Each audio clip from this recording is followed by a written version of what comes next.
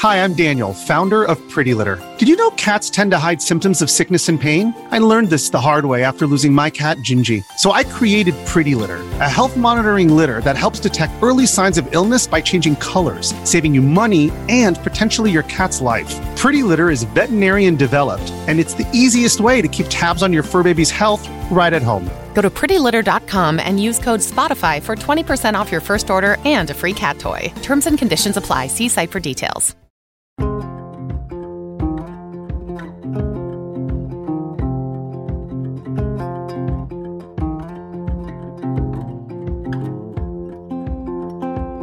You're listening to Murder, She Told, true crime stories from Maine, New England, and small-town USA. I'm your host, Kristen Seavey. You can connect with me and suggest your hometown crime at murdershetold.com and follow me on Instagram at murdershetoldpodcast. What happens when a routine highway drive, one that's been driven many times, turns into a mother's worst nightmare? What if the kindness of a helpful stranger is actually something more nefarious? What if you never make it to your destination? This is a Maine cold case with many theories but no actual suspects. This is the story of a road trip that ended with a homicide that still has yet to be solved. This is the story of the disappearance and murder of Pamela J. Webb. On Saturday, July 1st, 1989, 32-year-old Pamela Webb was rushing to get ready for the rest of her long weekend. It was almost the 4th of July, and she had plans to spend her extra time with her new boyfriend, Josh Cloud.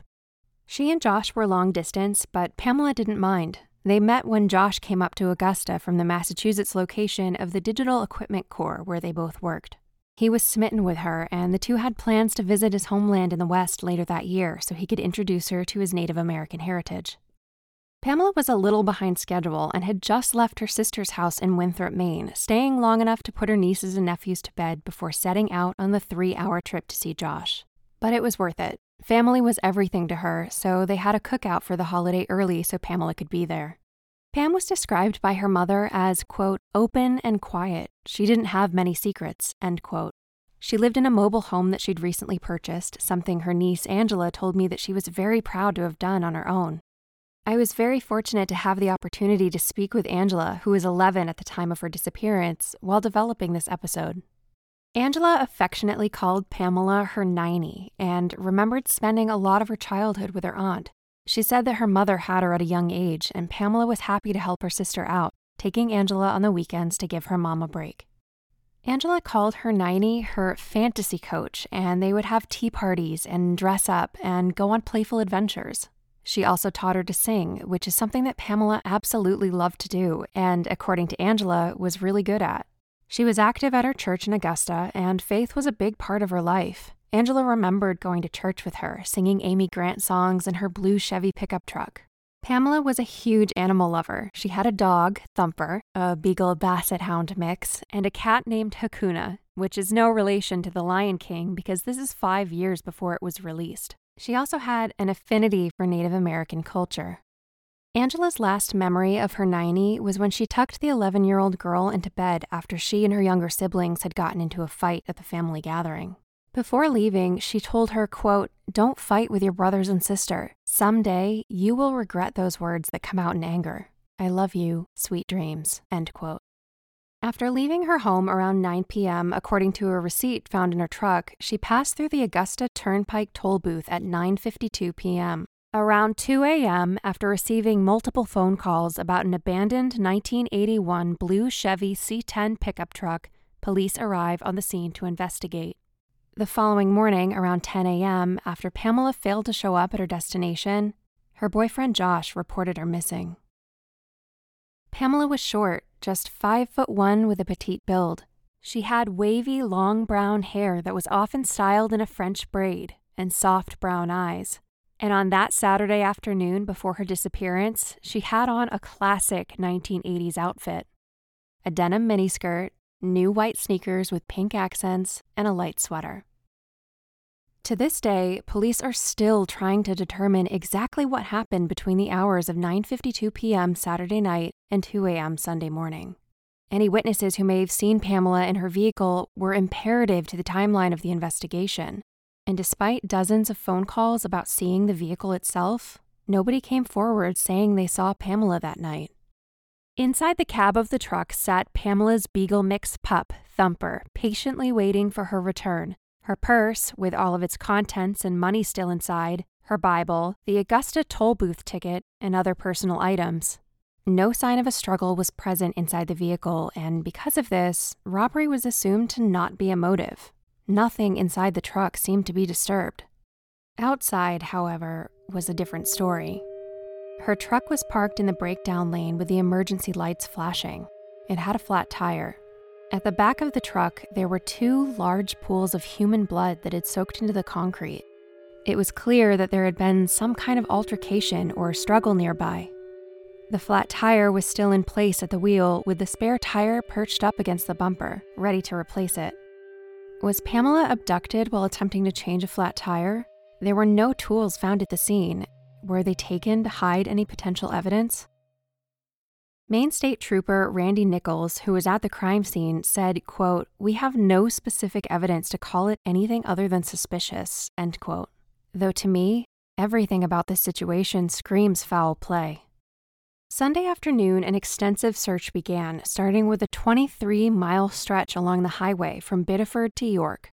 About 75 people, including volunteers, state police, game wardens, canine units, and special search teams from the Brunswick Naval Air Station combed the sides of the Maine Turnpike. During the search, according to Stephen McCausland, a spokesperson for the Maine State Police, Pamela's dog Thumper spent most of the day inside the Biddeford toll booth, getting head scratches and treats from the workers like a good boy before being returned to her family. But the search for Pamela was unsuccessful, and police left knowing nothing more than they did after the initial crime scene investigation. They rallied for the help of the public, urging anyone who even thought they maybe saw something that night to please come forward. On July 18th, a group of construction workers in Franconia, New Hampshire, pulled off the road to take a break and stop for a drink. The Northeast was in the middle of a heat wave, not unusual for mid-July, but if you're from New England, you probably know at least one person who complains about the humidity the second the weather goes over 70 degrees. According to Wonderground.com, it was in the mid-80s that day, and the week averaged around that. Immediately, the men knew something wasn't right, as they were hit with an unusually powerful odor the second they stepped out of the vehicle, coming from the woods nearby. An unmistakable kind of smell that haunts you for the rest of your life. The smell of death. They didn't have to go far to discover what was causing it, because laying in the woods, just off the road, was a badly decomposed body. Manchester police took the body to the medical examiner's office and notified Henry Ryan, the Maine State Chief Medical Examiner, with a description of the clothing found on the scene. Clothing that matched what Pam was said to be wearing the night of July 1st. McCausland said that, at first, the New Hampshire police said that there was no way the body could be Pam, stating that the decomposition was far too advanced to match the 2.5-week-old missing persons case. But dental records said otherwise. They had a positive match. Pamela Webb had been found. Dr. Roger Fossum, New Hampshire's chief medical examiner who took lead on the case, was unable to determine a cause of death. The heat wave had advanced the state of decomp too far to determine key factors like how she died. Police didn't describe the crime scene, but did mention that animals had most likely gotten to her body. The medical examiner's only determination was that she died from, quote, unspecified homicide of a violent nature, end quote, and that the date of her death was most likely July 1st, the night she left for Mason. Franconia is a 3.5-hour drive from where Pamela's truck was found in Biddeford. So what happened to her? New Hampshire is known for its gorgeous white mountains, the highest point being Mount Washington. I spent time hiking there this past October, and I actually hiked Franconia Ridge Loop off Mount Lafayette, which is very close to where Pamela was found. I still have a bruised toe as a souvenir. It's remote, but in a very different way than I would describe Aroostook County of Maine. You're surrounded by looming mountains. There's no cell phone service, at least in today's world, and little pockets of tiny towns are scattered throughout. It's beautiful. When I was there, I couldn't help but think about Pamela and wonder who brought her there and why. There's a juxtaposition in my mind of the beauty of nature and the discovery of ugly death. Franconia is on the northwestern side of New Hampshire, just a few miles from its most famous feature, the Man in the Mountain. You have to go around the national forest to get there. Her original destination of Mason was almost 2.5 hours south, close to the border of Massachusetts. What was she doing up in Franconia? Pam's mother, Virginia Webb, told newspapers confidently that her daughter didn't have any connections with Franconia, saying, quote, "She was going to Mason. As far as I know, she'd never even been to Franconia," end quote. Stephen McCausland urged the public in his quest for tips, saying, quote, "Literally hundreds of cars passed that truck while it was there. Somebody might have seen something and thought nothing of it, but now it may have been more than it appeared," end quote. The key call they hoped to get was from somebody who actually saw Pamela during that crucial period of time to help them pinpoint and narrow down a still fuzzy timeline. There may have been heavier than usual traffic too, because according to Angela, the Allman Brothers had played a local concert that night. How could nobody remember seeing Pamela, or even another vehicle parked alongside her truck? Meanwhile, back in Maine, Pamela's family was preparing to say goodbye. This is a day that Pamela's niece Angela remembers vividly. About 500 people attended her funeral, standing room only, at the biggest church in Winthrop. The Reverend spoke of her kindness that was well known to regular churchgoers, saying, quote, "Imprinted in my mind is the picture of her Bible laying on that truck seat. That to me is a symbol that we should take comfort from God's love, as Pam did. If Pam were here, she probably would forgive her abductor," end quote. Angela mentioned remembering seeing Josh, Pamela's boyfriend, at the funeral and how sad he was. Because their relationship was fairly new, he wasn't quite familiar with the family yet. She wished that she'd gotten to know him more and said that the last she'd heard, he'd gone back to his native tribe in Oklahoma. One of my sources told Josh's story of healing and talked of his search for answers and solace through connecting with the Native American community in the Midwest. The quest for answers into Pamela's murder was ramping up, and not even 1 month after her body was discovered, a potential suspect fell into the lap of the investigation. Some of the stories I'm about to tell you contain descriptions of sexual assault, so please listen with care. The first name that came to mind who police wanted to question was a trucker named Randolph Jacobitz. Jacobitz was no stranger to run-ins with the law. At 17 years old, he was charged with counts like burglary and grand larceny after stealing a state-owned car, credit cards, and cash in the state of Pennsylvania. He'd also recently been arrested for the brutal kidnapping and rape of a woman in Vermont. In a quote from The Double Helix and the Law of Evidence, author David H. Kay wrote, quote, "On June 13th, 1989, a young woman from Burlington, Vermont was driving south on vacation. She stopped at a rest area along Interstate 91 in Westminster to make a phone call and to use the restroom. On her way out of the restroom, she was grabbed from behind, thrown to the floor, and handcuffed. Her mouth was stuffed with paper towels, and her head was covered by a pillowcase. She was forced in the back of a tractor-trailer, which traveled for about a half an hour. A man entered the back of the trailer and proceeded to brutally and repeatedly assault her. After driving for another 4 hours, he left her on the side of the highway in the Bronx, New York." End quote. She survived, and DNA swabs were taken at the hospital that were later linked to Jacobitz. She was also able to pick him out of a police lineup, which, can I just say, how incredibly terrifying that must be. This woman is so brave. I can't imagine having to point out such a monster of a human from a lineup like that. After his arrest for the assault, Jacobitz also became an apparent suspect in the May 12, 1989 rape of a Maine woman after a necklace he was wearing matched the description of a necklace seen by the Maine woman. After the attack, he left the woman on the side of the road. The fact that there was a possibility Jacobitz was in Maine around the time of Pamela's disappearance, as well as the fact that he took his Burlington victim over state lines on a 4-hour drive and dumped her on the side of the road, made police want to talk to him about Pamela Webb. But after retaining a receipt from a truck repair from Champlain, New York, and a U.S.-Canada customs slip indicating that he had re-entered New York at 6:30 p.m. after a delivery in Quebec on July 1, 1989, police realized it would have been impossible to make it up to Maine in time to cross paths with Pamela, and Randolph Jacobitz was ruled out as a suspect.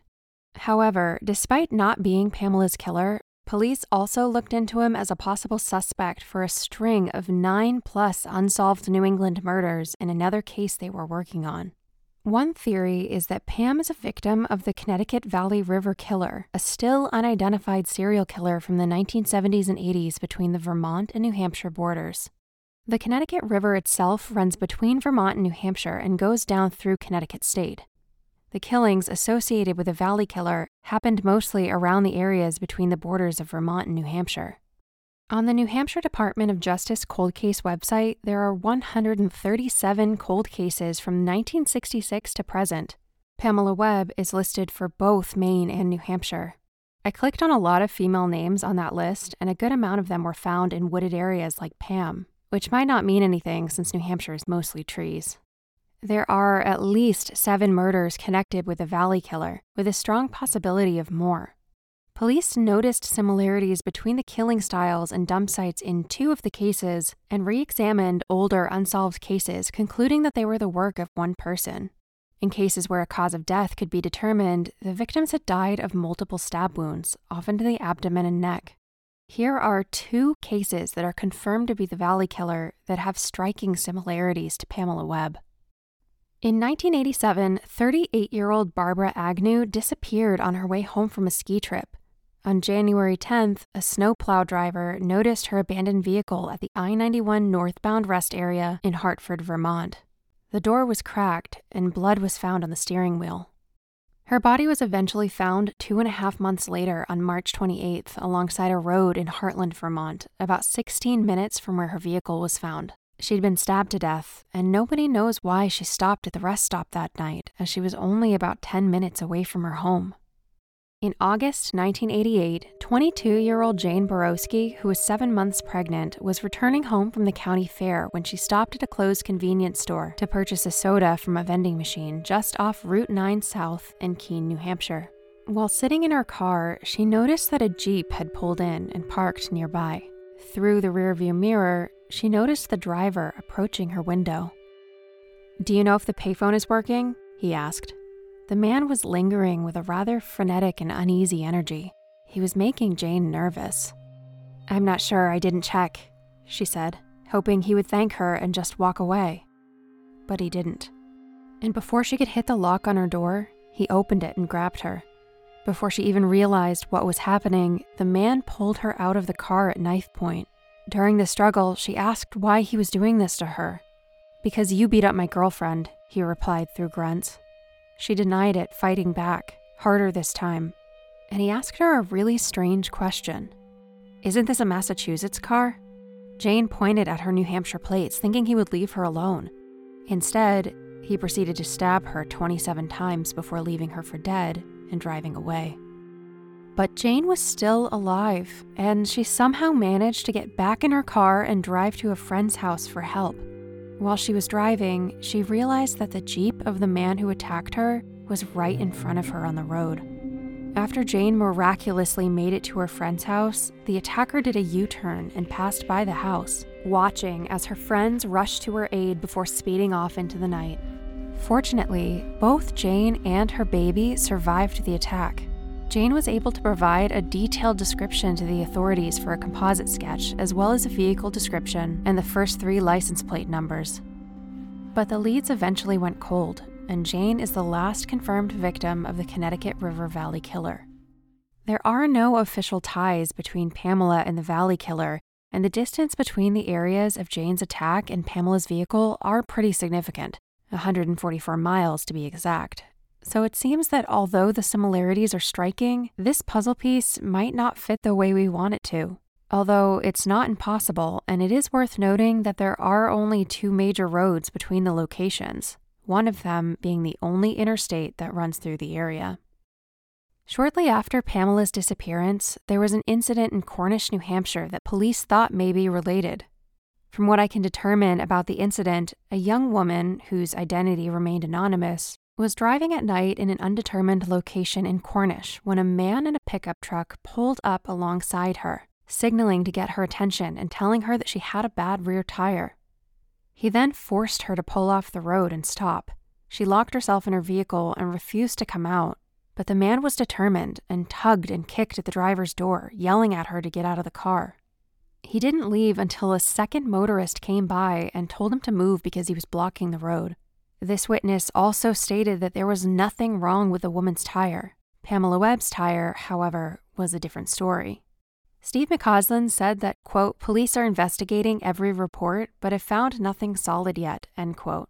No further connections were made between the Cornish woman and Pamela Webb's case, though the similarities are curious. In 2004, the FBI released the Serial Highway Killings Initiative with a detailed map of over 500 unsolved cases of homicide, mostly of women, whose bodies were found along the highway or common routes taken by long-haul truckers. Angela told me that her grandfather, Pamela's father, reached out to his truckers' union to see if anyone had heard any talk around town that could possibly be connected with Pam. The New Bedford Highway Killer is one of New England's more well-known cases, an unidentified killer with about 9 to 11 victims who was active between 1988 and 1989 in New Bedford, Massachusetts. While there is no connection to this killer and Pamela, police did look into another trucker for any relation, James Robert Cruz Jr. In 1993, James Robert Cruz Jr. was convicted by a Pennsylvania jury of murdering 17-year-old Mainer Dawn Birnbaum, who ran away from the infamous Elon School in Poland, Maine, and was abducted by Cruz on his route. Her body was eventually found at a rest stop in Pennsylvania. Steve McCausland stressed that investigators have no evidence linking Cruz to the Webb case, as her cause of death has yet to be determined. He said, quote, "I wouldn't label him as a possible suspect. We've come up with nothing so far, but that doesn't mean we'll stop trying," end quote. Internet sleuths have also tried to connect Pam with yet another trucker, John Wayne Boyer, known as the Long Haul Territory Killer. He is currently serving time for the murder of a North Carolina sex worker in 1999 and possibly has some connections with other murdered women. A blog about Boyer has Pamela listed under the Cases for Review tab and includes maps of possible routes taken by Boyer as well as a pinpoint map to show where each possible victim was found. But from looking at the routes Boyer was known to have taken, it seems like a majority of them were in the South, Southeast, and Midwest areas, and he didn't come up to New England much. I think based on that probability, he's not our guy. However, all of the blogs that I've mentioned in this episode will be available on murdershetold.com and linked in the show notes. Around 11:30 p.m. on the night of July 1st, 1989, Maine State Trooper Jeffrey Haas was patrolling the highway near Biddeford when he noticed Pamela's truck parked in the breakdown lane. However, he didn't stop to investigate until 2 a.m. According to the Press-Herald, for 3 months until he became a suspect in the case, he told officials that the first time he noticed the truck was between 2 and 3 a.m. When it slipped to his supervisor that he'd actually seen the truck 2.5 hours earlier than initially stated, Haas was fired for lying and falsifying a state police report. Pamela's parents filed a court claim that, quote, if Haas had checked on the vehicle the first time he saw it, he may have been able to prevent their daughter's murder, end quote. An arbitrator who upheld Haas's dismissal wrote that Haas's lie may have compromised the investigation. In May of 1999, the civil case went to the Maine Supreme Court in Portland, but the court unanimously ruled to block the lawsuit, preventing the Webbs from suing Jeffrey Haas for failing to prevent Pamela's death. Furthermore, the family wasn't allowed to see police reports and documents from the time, as this was still an open murder investigation.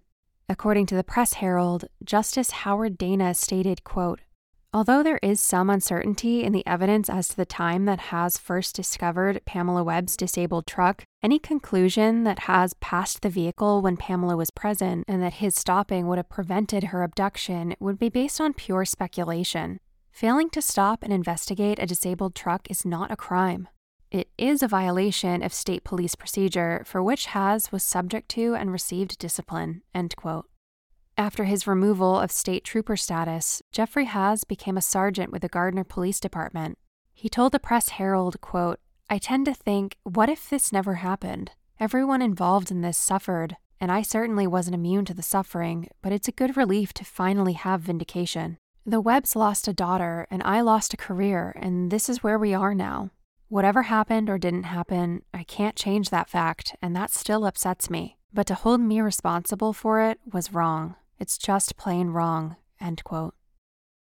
Internet sleuths have also made some possible connections between Pam and the most famous disappearance in the Northeast, the disappearances of Maura Murray and Brianna Maitland. Maura Murray went missing the night of February 9th, 2004 after she crashed her car on Route 112 in Woodsville, New Hampshire. Brianna Maitland went missing a month later on March 19th, 2004 in Burlington, Vermont. If you're a true crime fan, you're probably familiar with Maura Murray's story, which is a huge rabbit hole on its own. And none of these angles, at least to my knowledge, have ever been officially investigated. From what I've seen, the only major connection between Maura Murray and Pamela Webb is the fact that their cars were found without them on the side of the road, and that Pamela's body was found in New Hampshire, as was Maura's car. Maura's body, if she's dead, has never been found. Anything else I found was a little more coincidental and bordered on conspiracy, like the fact that Pamela's father passed away on the same day that Maura went missing. But it's an interesting theory to explore if you like falling down rabbit holes. To this day, police are still waiting for that call that will crack this case. A memory of seeing a blue Chevy pickup truck on the side of the highway in Biddeford. Something overheard from a former long-haul trucker. Somebody who spills a clue while drinking at the local dive bar. Anything that will get them closer to answers. Pamela left a lasting legacy on Maine and the family and friends who knew her. Angela even named her daughter in Pamela's honor. Though Pamela was not a member of AAA, in response to her death, the company made some changes to make safety their top priority when responding to a broken-down vehicle. This included advising their customers to stay in the vehicle with the doors locked and the hood up until somebody with proper identification comes along, and advising people not to get out for plainclothes police officers or people who flash a badge, reminding them that they can always call for help or backup, or slowly drive, if they're able to a safe place before engaging with somebody. This is one of those frustrating cases that has zero answers and probably won't until somebody pipes up with something new. But part of the Murder, She Told mission is to keep talking about these people and their stories in hopes that maybe someday somebody listening might submit the exact clue police need that splits this case wide open and brings a cold-blooded killer who is still living among us to justice.